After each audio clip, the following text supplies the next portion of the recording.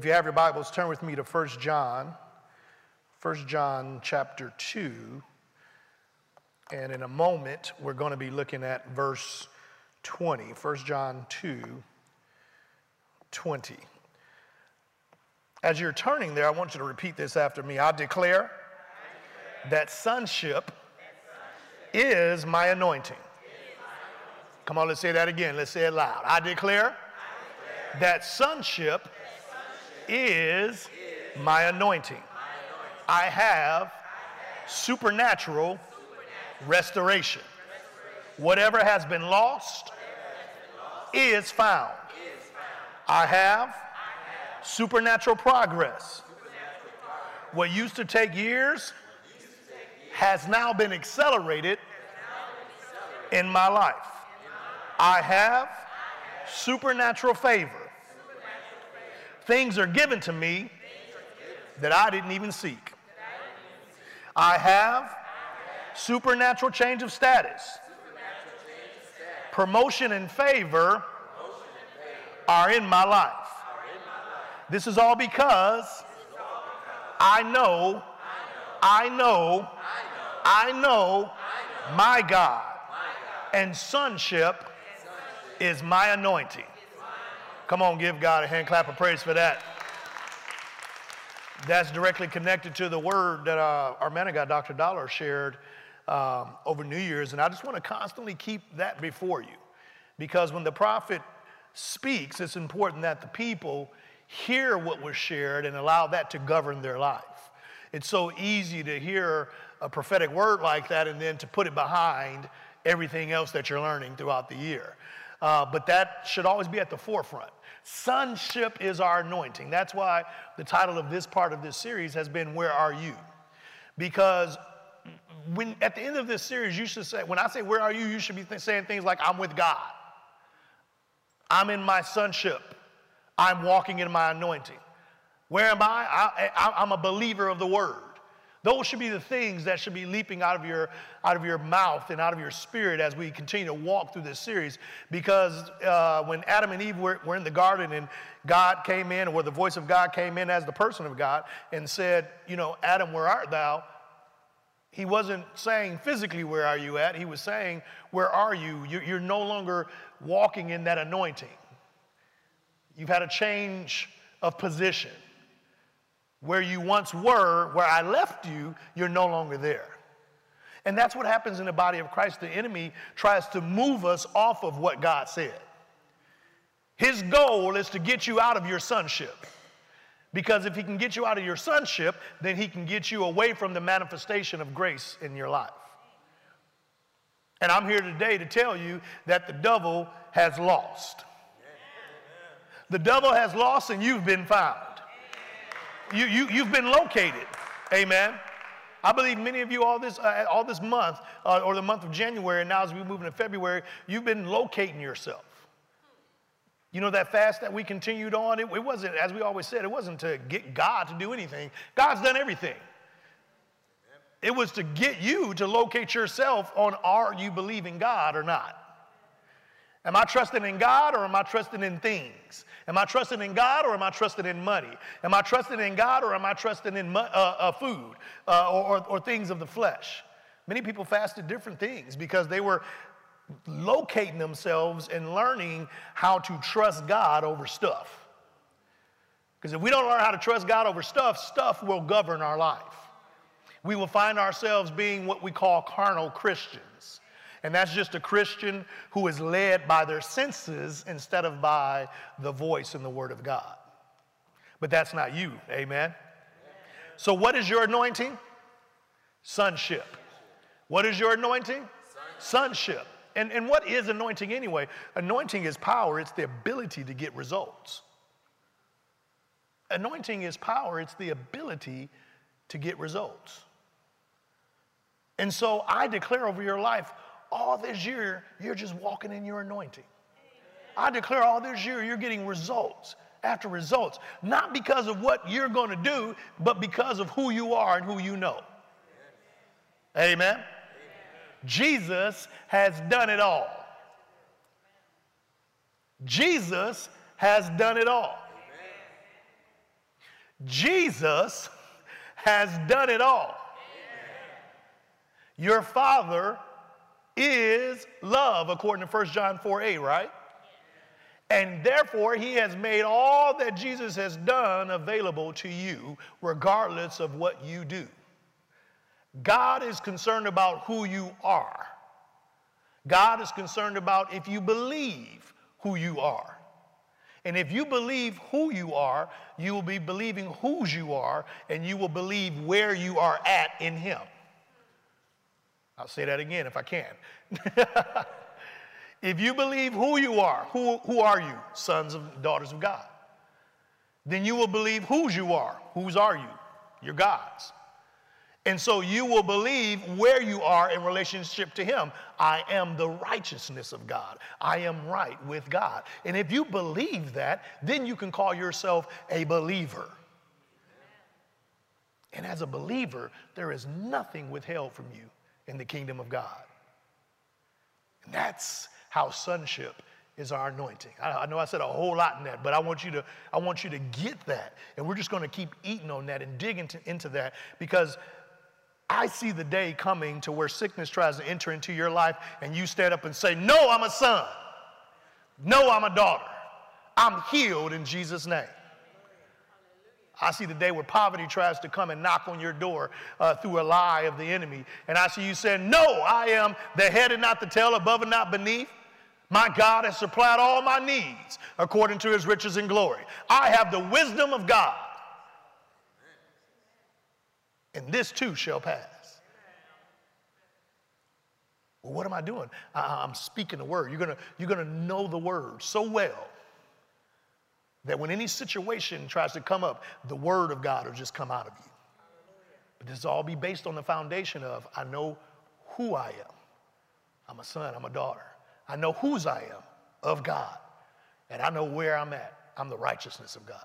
Amen? Amen. So we're going to continue on with Where Are You? Because we're about to finish up this part of this series of locating ourselves. And I hope this has been blessing you. I hope you've been able to kind of hear the word and kind of figure out where your thinking may need to adjust or change, or where you're good and you just need to continue to strengthen and walk the way you are. Here's this thing I want to start off by saying before we look at John. As I know the person, God, the promises will be easy to believe. That's where we left off last Wednesday, and that was one of the final statements I made, was we want to focus on the promises of God, amen? The word is full of the promises of God, but Holy Spirit told me, he said, many people are struggling to believe my promises or my word because they still don't fully trust the person I am. I remember, I think it was Moses was talking to God, and he was like, God, I can't do this and I can't do that, but and I can't speak. And when I go to speak, who should I tell him sent me? And what did God say? I am. He is, period. He is all that you need. He is love. He is your protection. He is your provision. He is your defender. He is your rescuer. He is your provider. He is. And you need to just put a period at the end of that in your mind. There is nothing else I need because I am is in my life. And the believer believes that, and the believer stands on that, and the believer doesn't allow anything to get them off of that. If you understand that, say amen. And as I know he is, then when I read his promises in the word, I believe him. When he says, by the stripes of Jesus, I was healed, then that just is what it is. When he says that I have an abundance and no lack, when he says that I am blessed and not cursed, I simply believe it because I know he is. The question you got to start off asking yourself tonight is, who is God to you? I mean, really, who is God to you? Is God just somebody that's there only when you call him? See, that's what I used to believe. I used to think that God only responds when we call him. But if we don't call on the name of the Lord, then hey, that's why things ain't working out in your life. So if you want things to happen in your life, guess what? You better call on them. Well, surely that's definitely in the Word, and it's okay to call on God, but how many guys know that God is there whether you call him or not? Amen. I said God is there whether you call him or not. Amen. Think about it just from a human standpoint. I got a son and a daughter and 2 daughters, and whether they call me or not, I'm always paying attention. Whether they call me or not and say, Dad, I need some money. How many of you guys know I'm checking their bank account on a regular basis anyway? Amen? When they go out, I take a look at the account and I'll check it out before they even ask. And a lot of times I put money in there before they ask. Why? Because I love them. And I don't want to necessarily send them out there without what they need. And if me being a earthly father knows how to be proactive like that, how proactive do you think God is in your life? Your father is a proactive father. He was so proactive in your life that he provided Jesus for you. He was so proactive in your life that he set up the covenant of grace and the gospel of grace for your life. And you have everything you need. But you need to now determine and make up your mind, who is God to me? Because I tell you what, God is my everything. I said God is my everything. God is not just my healer. God is not just my provider. God is my friend. That's what Jesus said, wasn't he? He said, I no longer call you servants, but I call you friends. Because sometimes you just need a good friend. Sometimes you can't talk to the kids, and sometimes you can't talk to the spouse, and sometimes you ain't got nobody else but your friend to talk to.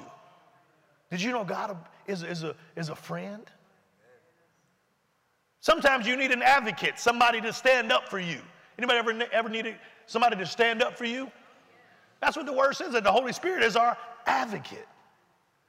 I mean, literally, we could go down the line. God is everything that you need. You got to answer the question, though, who is he to me? Because once you locate who he is to you, then you can be about the business of letting him be everything. Because I'm telling you, I examined my own life and I found out that God was only some things to me. Instead of him being everything, he was almost everything. There were still some things I was providing for myself. I found out that he wasn't fully my security, that I had some insecurities, and I was still trying to be some things for myself. I found out that I was trying to make my wife some things that only God can be.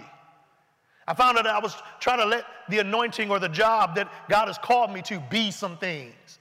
And I had to realize, no, he has to be everything. Because when I try to make the wife those things, or the job those things, or you guys those things, then all of a sudden I'm putting pressure on things that is supposed to be placed on the shoulders of Jesus. And when you don't let God be everything in your life and you start putting that pressure on other people or on other things, those things can't bear that burden. And so all of a sudden your relationships begin to crumble. All of a sudden your job begins to go a little weird. All of a sudden things aren't working out well with your kids, all because I didn't locate myself in finding out that, oh, wait a minute, I need to let God be all that he's supposed to be to me. Well, how do I do that? Well, that's what we want to talk about today, because we do that by knowing and having a relationship with him. Amen? So here's the first thing I got to do. If I want to get to know the promises of God, the person of God, the first thing I got to do is I have to know the Word. I have to know the Word. Now, this is going to be some good, simple stuff tonight, but you know what? Some of the simplest stuff is some of the most powerful. Because I used to think there was all these 17 steps to knowing God, and it was just like I started actually reading the Bible and realized, oh, this is so simple. It's so simple to know God, but we praise God for the ability to learn how to know him. First thing is you got to just know the Word. I have to have a relationship with the Word of God. Go with me to 1 John, where you already should be in 1 John chapter 2, verse 20, and we'll read 21, then we'll skip down to 26 to 29. So it says, but ye have an unction from who? The Holy One. But ye have an unction from the Holy One. And when I have an unction from the Holy One, what's the result? Now we can kick this podium over and run out of here based on that alone. When I have an unction from the Holy One, there is nothing I don't know. What do you need to know? What's going on in your life that you got a question mark for? The Bible says when you have an unction from the Holy One, you know all things. Verse 21. I have not written unto you because you know not the truth, but because you know it, and that no lie is of the truth. Verse 26. These things I have written unto you concerning them that seduce you. Verse 27. But the anointing which you have received of him, talking about of God, abideth where? In you. And ye need not that any man teach you, but as the same anointing teaches you of all things, and is truth, and is no lie. And even as it hath taught you, ye shall abide in him. Now, some people take this scripture right here and they say, oh, see, that's why I don't need to go to church. No man needs to teach me anything. Well, that's not fully true. That's not what the scripture is saying. If you read all of this in context, what was actually happening was where there were false prophets and false preachers and teachers, and what they were doing was leading the children of God astray. And they were saying, and John was writing and saying, listen, the Holy Ghost lives on the inside of you. And you know the truth. So you don't need these guys to teach you lies and stuff like that because the word is on the inside of you. And when you hear the word, you'll know the word because it's on the inside of you. If you understand that, say amen. Amen. You ever sat in something and somebody get to teach you something and you be like, that's not in the Bible. Because, sometimes people can get to talking and then they never take you to the scripture and show you the backing of what they're saying. Be very wary of anybody who preaches an entire message and never shares one scripture. I mean, not one. And I'm not saying people won't be able to quote, some people, who was it? Mike Murdoch. Man, he used to sit and he could quote scriptures like that. He would memorize it in his entire messages. That's not what I'm talking about. I'm talking about somebody who just be saying stuff that sound like the word, but it ain't the word. And that's what was going on here. People were not teaching the truth. And he said, listen, you got the truth on the inside of you because you got the Holy Ghost. Verse 28. He says, and now, little children, do what? Abide in him, that when he shall appear, we may have confidence and not be ashamed before him at his coming.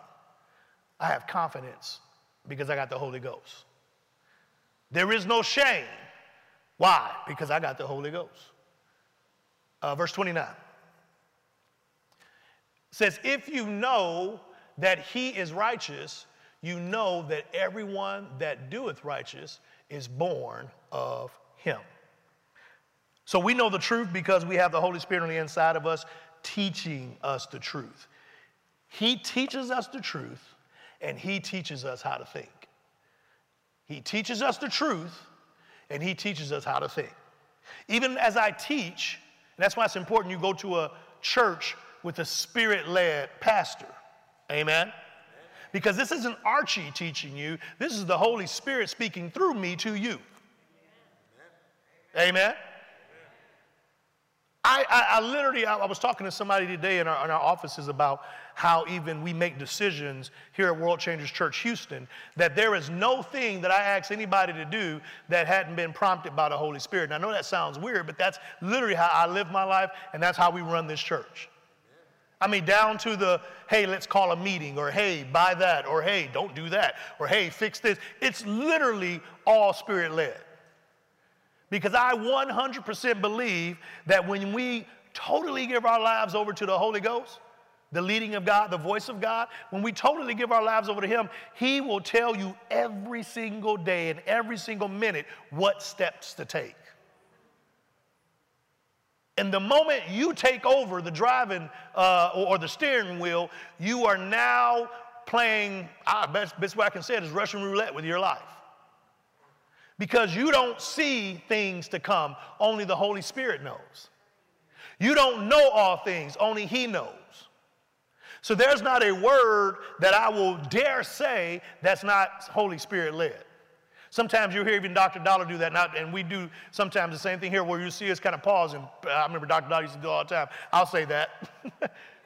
It's because the whole time you're preaching, you're hearing the Holy Ghost on the inside. And he's saying, say this, and he's saying, say that. Now read that scripture. And what's really, really, really weird sometimes is you'll be preaching, and you'll be getting revelation from the Holy Ghost while you're preaching. And you're literally, I wish you guys could understand, it's like I'll be sitting up here trying to contain myself. And I don't get to screaming and hollering a whole lot anyway. But like on the inside, like right now on the inside, I am screaming to the top of my lungs. Because the anointing of the Holy Ghost is just on you, and it's almost like your flesh can't contain it. But you gotta keep them emotions down so that you can get the word out. And I'm telling you, you want to be in a place that's spirit-led, not a place that's flesh-led, not a place that's trying to entertain. It's for somebody. Not in a place that it might be for somebody on the stream. Not in a place that's trying to entertain you. Amen? I remember when I went to school at Oral Roberts University, and we had a class called Practice Preaching. And the practice preaching class, thank God, was not to teach you how to hoop and holler. But it was to teach you how to rightly divide the word and how to share that word in very specific manners. And we had some people in the class that would get up there, man, and you could tell they came from certain denominational churches. And man, they can hoop and holler, and everybody was feeling good, but at the end of the class, their grades weren't so good. Why? Because while they performed well, they didn't minister much. And the whole goal of the class was to teach you how to take a scripture or take a set of scriptures and make sure you got the truth of God's word out of that scripture based on the Holy Ghost and minister that to the people. And some of the most effective messages were some of the shortest ones that got to a specific point. And those were the ones that people remember. Why? Because they were spirit-led. So we want to make sure that the Holy Ghost is leading the way in everything. Amen? And he's teaching us how to think. All right, let's go with me to Proverbs 23:7. How we think is one of the most important things to being successful as a believer. Proverbs 23:7 says, for as he thinketh in his heart, what happens? So is he. So I am as I what? I am as I what? So if I think God is a mean God, then I will have actions that line up with that. I'll look like Adam and Eve when God showed up in the garden. I'll be scared of love. I won't allow love to impact my life. And you know, that happens to people today. How deceiving is it of the enemy to try to get you to not trust love? To get you to run from love. Because you think you're not worthy of love. Well, I'm here to tell you today that God is love and you're worthy of love. I'll say that again. God is love and you are worthy of love. But you don't know what I've done. God is love and you're worthy of love. Make up your mind that I'm the righteousness of God.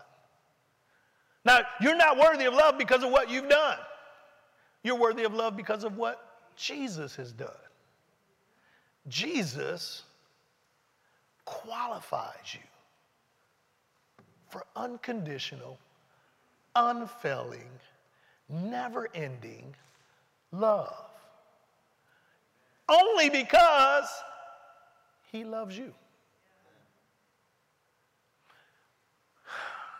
We have to get to the point that we peel away all the other gunk and all the other stuff. And we have to get down to the layer that says there is nothing else left but the simple fact that all is well in my life because God is so doggone good.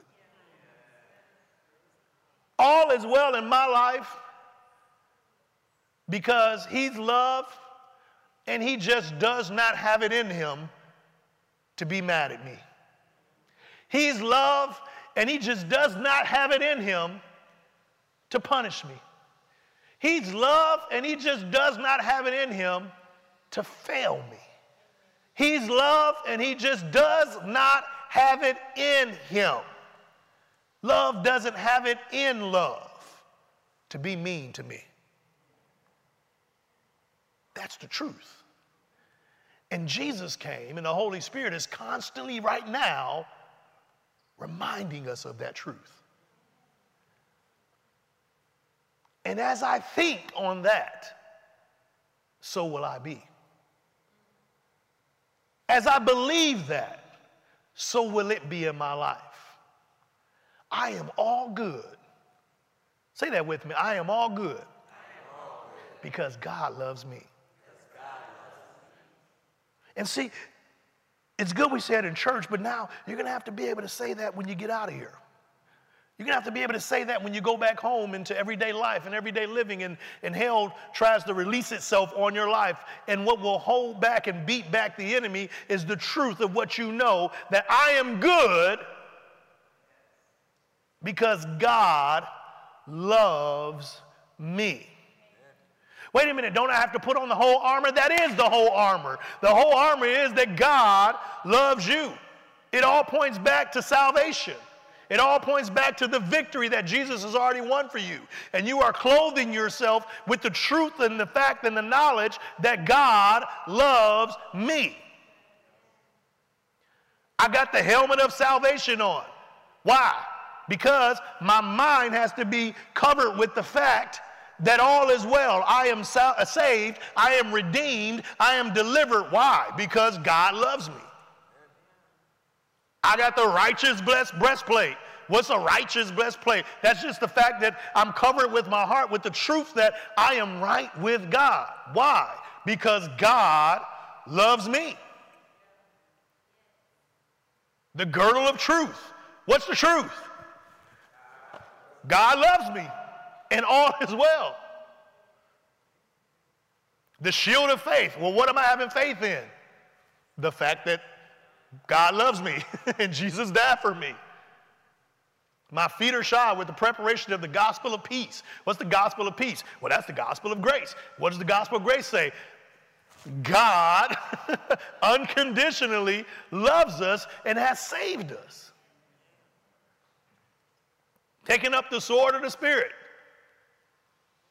What's the sword of the Spirit? The Word of God. Who is God?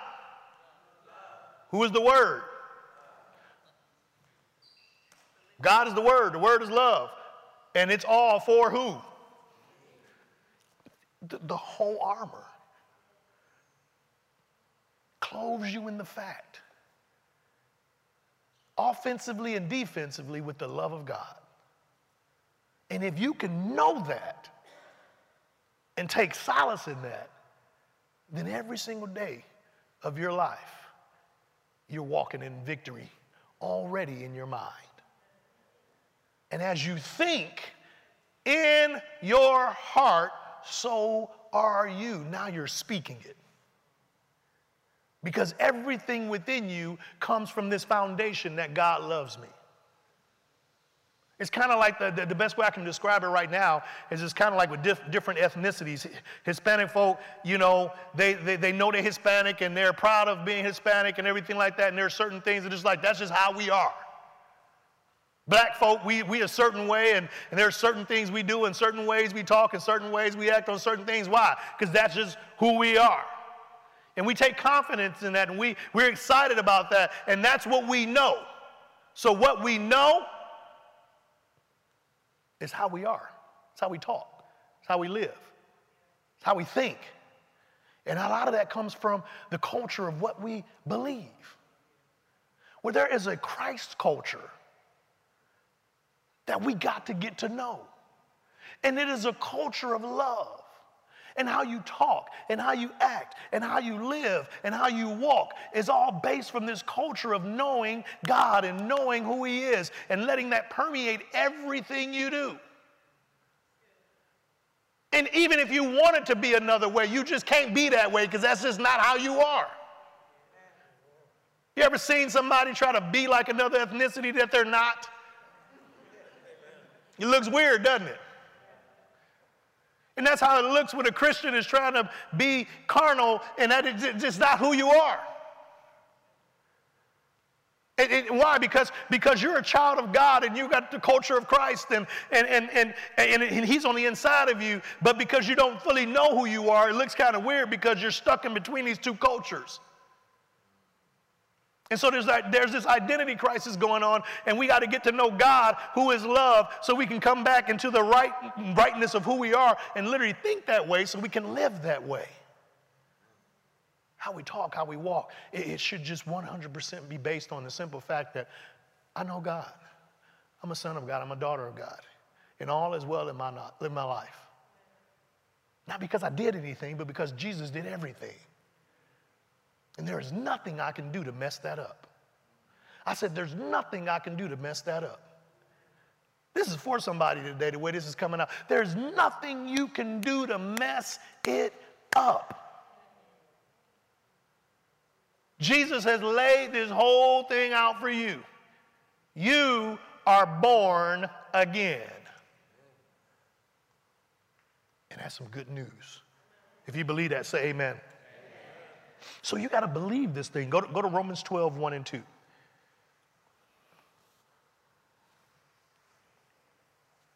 Romans 12, 1 and 2. Go to the easy to read version on this.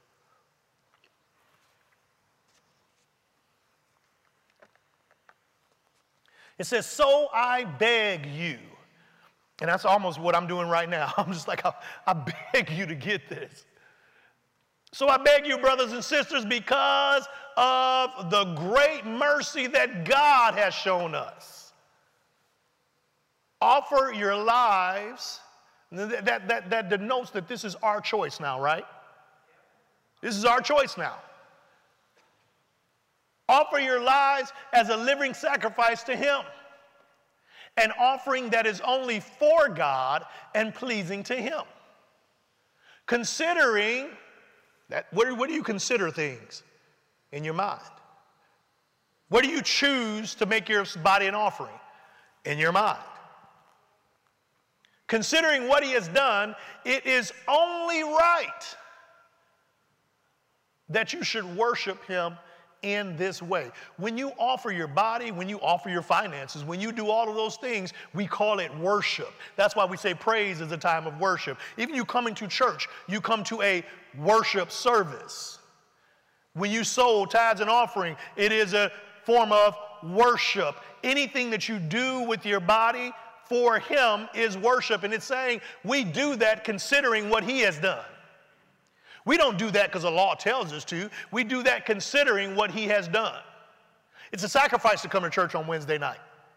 It's a sacrifice to come to church on Sundays. You got to pay for gas. You got to get up. You got to get yourself together. You got to just do all these things, and you could just think of yourself and stay at home, couldn't you? It's a sacrifice to sow. It's a sacrifice to praise. But we do those things considering what He has done. It is only right that you should worship Him this way. Verse 2. Don't change yourselves to be like the people of this world. The people of this world consider themselves and they don't consider the mercy of God. How do I keep myself from being like the world? It says, let God change you inside. Let God change you inside with a new way of thinking. Say, I have a new way of thinking. Now, as we think, so are we, correct? As we think, so are we, correct? So if I have a new way of thinking, then now I have a new way of being. But how do I get a new way of thinking? Let God change you. How do I get a new way of thinking? But God gonna change me on the outside first. Oh no, I gotta change the way I dress first, right? I got to change my makeup first, right? I got to go on a long diet and fast first, right? No, because that's what I was told, that if I'm going to go to this church, then I got to have it all together, right? No. He says, come as you are and let me change you from the inside, starting with your mind. He's saying all you got to do is choose to show up. Amen. All you got to do is choose to allow him. Or we call that believe. And when I believe and show up, then he starts changing me on the inside, starting with my thinking. He gives me a new way of thinking. And then I'm able to understand. I don't know the word. I try to read it every time, but I fall asleep. I don't understand what it's saying. Just give it a minute. The promises of God is that you will understand. You ought to decree and declare every time you open up that Bible and want to spend time with God's word, because this is the first really step in knowing him, is knowing the word. I declare and decree in Jesus' name that I'm going to sit down and read this word, and I thank you, Lord, for understanding. You promised to give me understanding. It says, then you will be able to understand and accept. This line is so important. It's not only about understanding the word, but now I have to accept God's will for my life. We're talking about getting to know God. Many people have read the word and not understood it, and then some people understand it, and it freaks them out because now they start clearly understanding what God is telling them to do. God, you want me to do what? God, you want me to step out and join what department? God, you want me to start preaching? Or God, you want me to do what? Because he's going to tell you now, go back real quick to verse 1. He's going to instruct you, and he's going to give you some ways to offer your life up as a living sacrifice. The more you understand his word, you're going to understand his will for your life, and he's going to put up for you some sacrificial choices. Not still your choice. So some people, they start learning the word, and they start feeling good, like, oh, I get this. My eyes are being opened. And then they stop because they get scared, because now they clearly start seeing what God is telling them to do. Sow this in church next week. What? Lord, wait, I got to wait till the tax check comes. I can't do that right now. And he'll say, no. Understand my word and then accept. Go back to verse 2. And accept what God wants for you. How many of you guys know what God wants for you is always good? I said what God wants for you is always good. It says you will, that's a promise, you will be able to know what is good and pleasing to him and what is perfect. I want to not only know but live in God's perfect will for my life. But I got to be willing to allow him to start changing my thinking. And then I have to be willing to know and to accept what he wants for my life. And when I know and accept what he wants for my life, then doing the sacrificial things that he may ask me to do will be simple. Why? Because I know him. And I know what he wants for me is good. And I trust him. So now I'm going to do what he says to do because I know that he loves me whether I do it or not. But as I sit and consider what he's done for me, as I sit and consider the cross, as I sit and consider his unconditional love for me, it then becomes the basic reasonable service for me to sacrifice for him. He's not asking me to get up on the cross. He's not asking for everything. My God, Abraham only gave 10%. God's not asking for it all. He's just asking for something that's reasonable. Can anybody be reasonable with God on tonight? He's saying, I gave you everything, and you don't have to give me nothing. I love you so much that if you didn't give me a thing, I still love you. But I have a perfect way for you. Do you want to just stay in this other way, or do you want to get in the perfect will of God for your life? I'm talking about this year getting into that perfect place. You ever seen somebody put a picture on a wall and it's in a good position, but you look at it and say, that's just not right, but then they get it right in that right place and it's like, that's perfect. Some of us, we're just kind of just slightly off. Just slightly off. And we're trying to work things out on ourselves, and you need to let it go, and you need to allow the Holy Spirit to work on you on the inside. And he'll help you get into that perfect position. Amen? Go with me to, for the sake of time, let's go to John 1. John 1, verse 1. And then we're going to kind of skip around in here. And we can stay in the easy to read version. So first thing I'm going to do, if I'm going to know God, I got to know the what? I got to know the word. I got to know the word. I thought we were going to get to these other two. I'm going to give you these and we'll just pick up on them on tomorrow night, and then we'll pick up on them on Sunday as well. Somebody say tomorrow night? Absolutely, man. We got our first community group in the South tomorrow night. We're going to be there preaching live, and so we're going to pick this up, and we're going to run with that. Yes. Amen.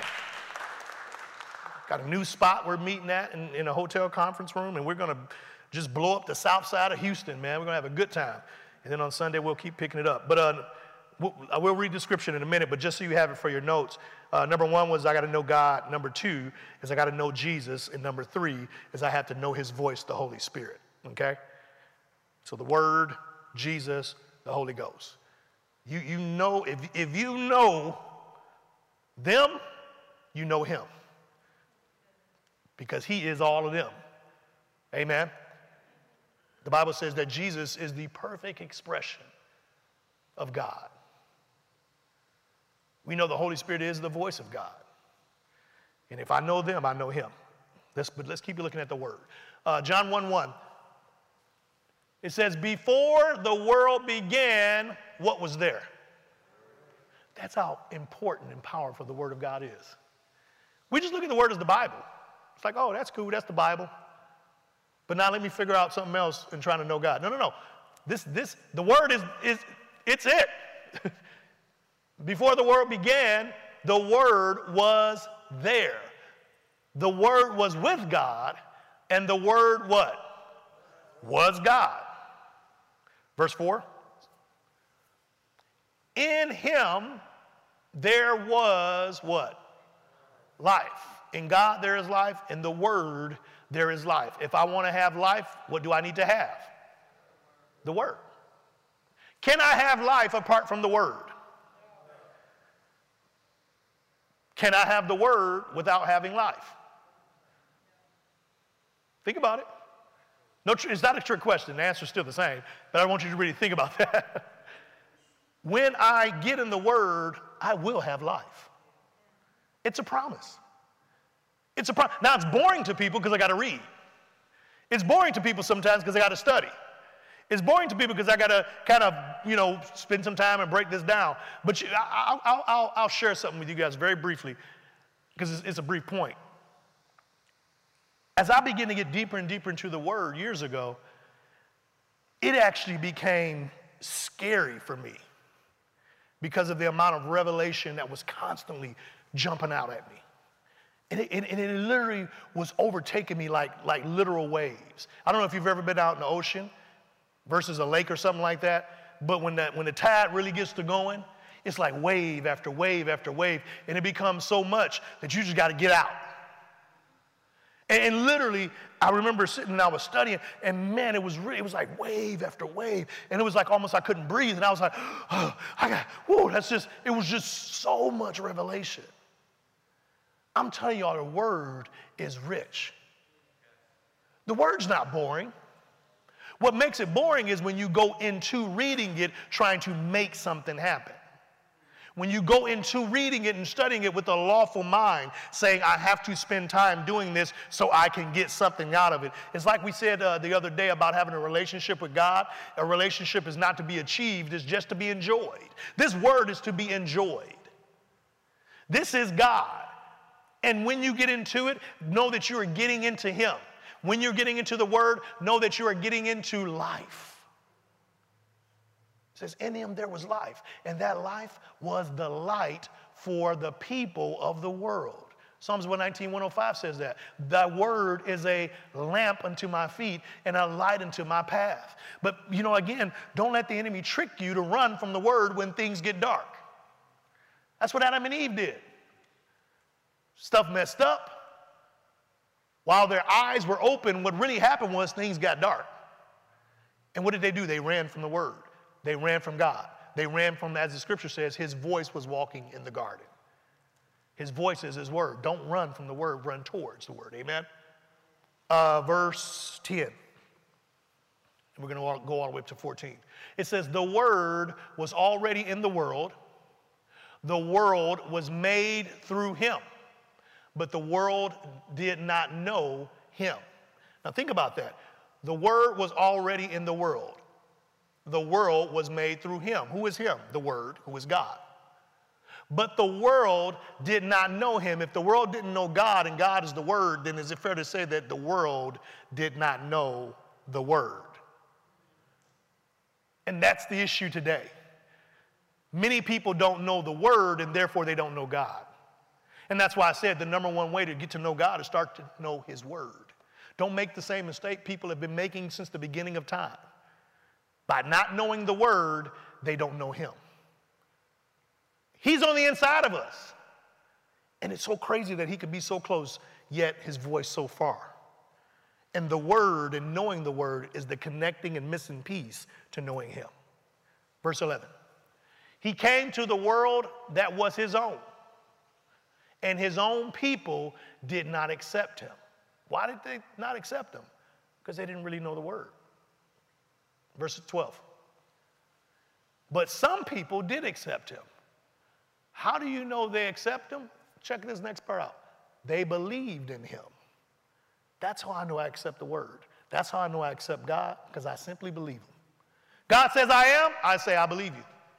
God says I'm healed, I said I believe you. God says all is well, I say I believe you. I accept your will and what you want for my life. Isn't that what Romans 12, 1 and 2 said? Accept what God wants for your life. Believe him. Preachers are just preaching, believe God. Well, that's what we should be preaching.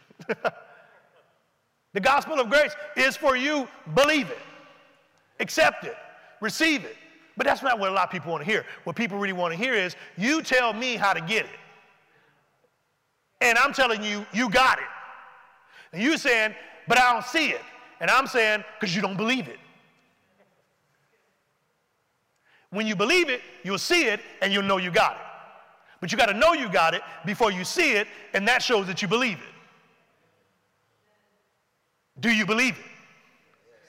No, y'all don't believe it. Y'all don't believe it. Do you believe it?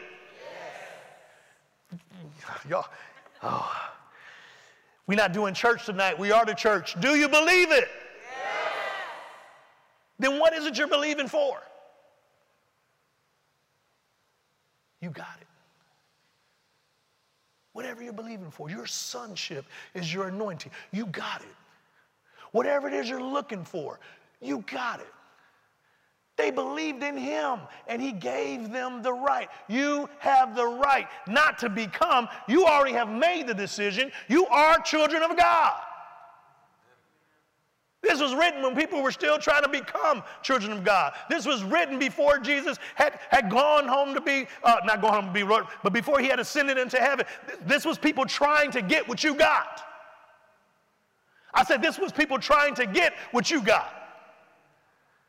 You have the full measure on the inside of you right now.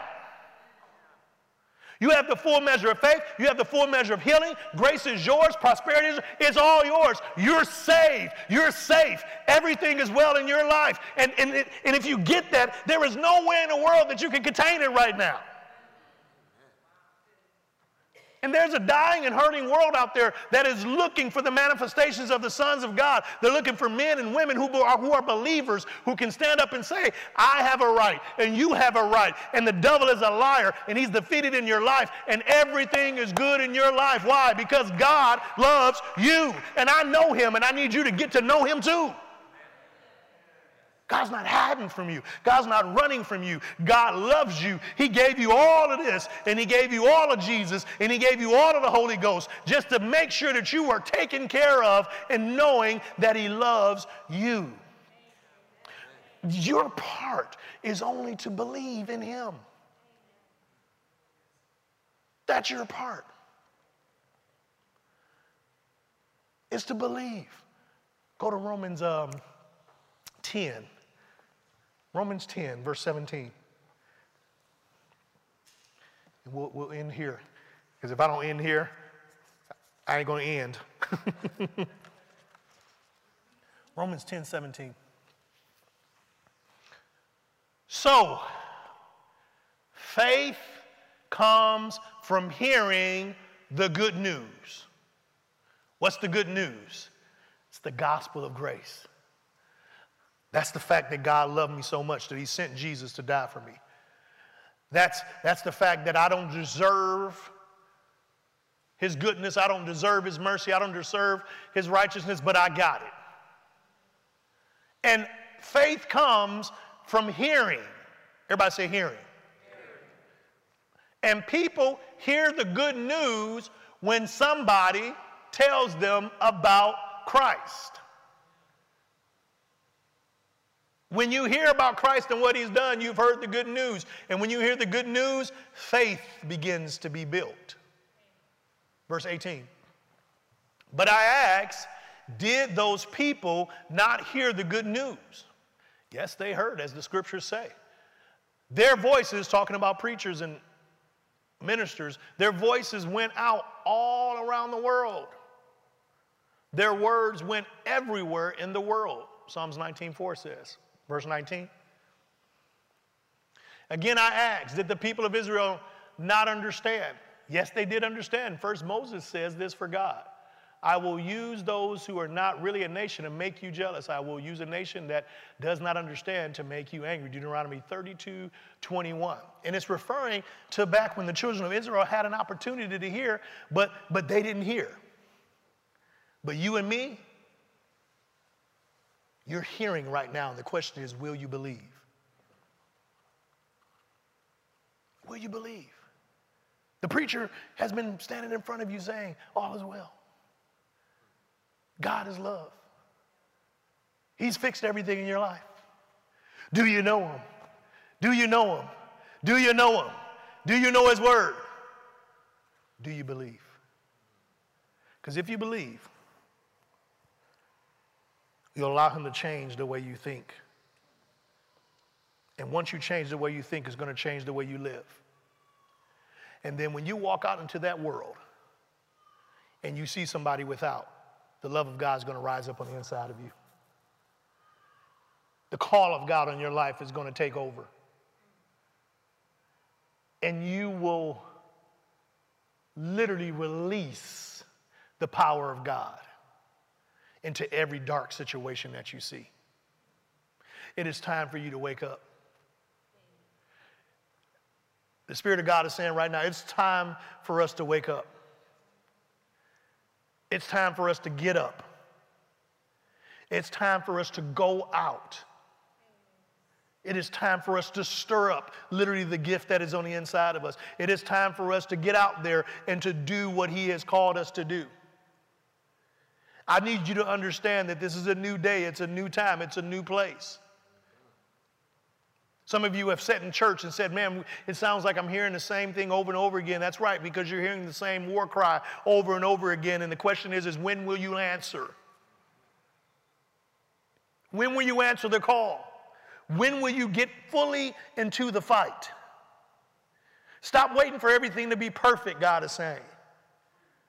Stop waiting for everything to be right. He's saying literally, get in the fight.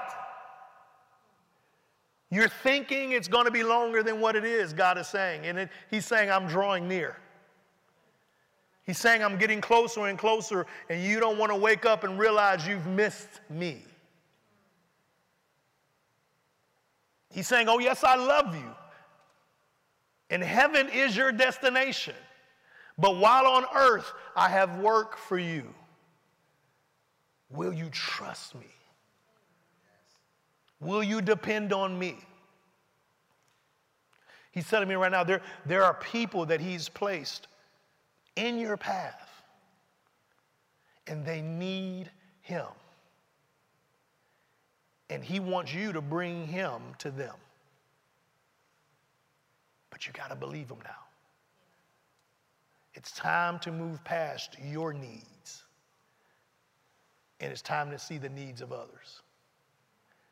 It's time to be love. It's time to allow love to operate through you. It's time to trust God. Where are you? I'm with God. I'm trusting God. I'm dependent on God. No matter what it looks like, no matter what occurs. It ain't about being flashy. It's not about anything other than, Lord, I want you perfect all this year. I want what pleases you for the rest of my life. I want every soul that I come in contact with to know you. I want to be your woman. I want to be your man. I want to be your person here on earth. I want to be your hands and feet. And I'll trust you with all the rest of the issues of my life. Because really there are no issues in my life, because you've taken care of everything. That has to be the cry of every believer. If you understand that, say amen. Amen. Come on, let's give God a hand clap of praise for that.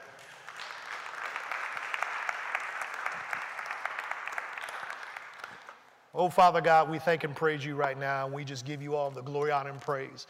We accept victory on tonight. We accept victory on tonight. And we believe you. We will continue to get to know your word so that we will continue to know and understand the truth. Satan, you are truly defeated.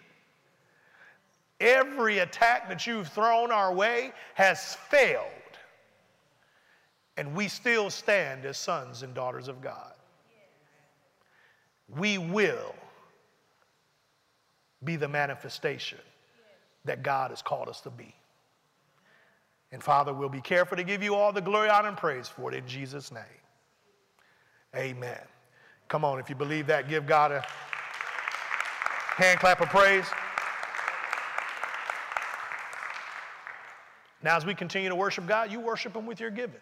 I'm not going to give you a long speech or anything like that. You do what's the reasonable thing. And you worship God. Don't let your worship be partial. Fully trust him on tonight. And allow him to speak to you and tell you what to do. Amen? If you're wanting to give by text and worship that way, it's up on the screen. And as we're preparing our gifts, I'll just go ahead and say this at the same time. If you don't know Jesus, once we've given our offerings and you want to be saved, if that's you, then come on down here to the front. If you say, I'm saved, but I have not received the baptism of the Holy Spirit with the evidence of speaking in tongues, come down here to the front. And last but not least, if you don't have a good church home, then I can't think of a better place than World Changers Church Houston. Come and join your home. Thank you, Jesus. Praise your name, God. Hallelujah. Thank you, Jesus. I hope you're ready for the great adventure that you've signed up for. Amen. It's going to be good. Amen. Let's raise those offerings up. Father God, I thank and praise you right now in the name of Jesus for the gifts that are being sown. These are acts of worship, acts of honor, acts of trust, acts of love. And we receive today your love as we receive your word today. And so now we sow into the kingdom. We thank you that this seed will minister the gospel of grace all around this world. We thank you that it'll minister to the fatherless, the widow, and the stranger.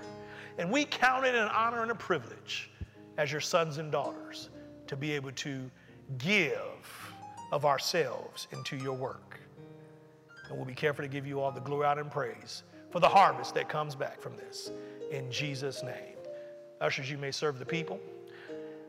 And as the offering bucket goes by, I want you to stand to your feet. I want you to minister to those who are around you. Ask them if they need prayer on those three things we just said: salvation, baptism of the Holy Spirit, or to join the church. If anyone would say yes, then help them come down to the front. We'll pray with and for them on tonight. Hallelujah. Thank you, Jesus.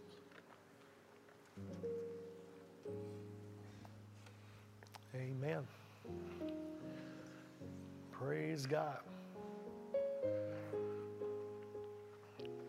Well, it looks like everybody's good in the house. Let's give God a hand clap of praise for that. Amen. Well, were you blessed tonight? Man, there was a different anointing on that thing tonight. We just gonna keep enjoying God, amen, and what He's doing. But expect miracles. Expect great things. It's time. God is saying it's time. So you just be ready. It's going to be a little unconventional, so I want you to be ready. And what God is showing me, it's so funny. It's just going to hit some of y'all just like that. That's why I keep saying it's like it's going to bust you in the side of your head. You're not going to even see it coming. There's going to be some unconventional, supernatural miracles just taking place. And it's just going to knock you off your feet, but you're going to know it's God. You're going to know it's God. Just roll with it and watch what God does. Amen? Amen. Raise your hands as we prepare to be dismissed. Father, we thank and praise you for your word on tonight. We receive all that you said, and we expect great things. We believe in miracles, and we declare miracles happening in our lives. We declare you operating through us to minister supernaturally in our families, in our households, on our jobs, in our relationships, and with the strangers that you will lead us to and lead to us. We receive that on tonight. Now unto him who is able to present us faultless before the Almighty God. To him be glory, majesty, and dominion and power, both now and forever. As we leave here, we go in grace and we go in peace. In Jesus' name. If you agree with that, say amen. Amen. Well, we love you guys so much. Have a great evening. You are dismissed.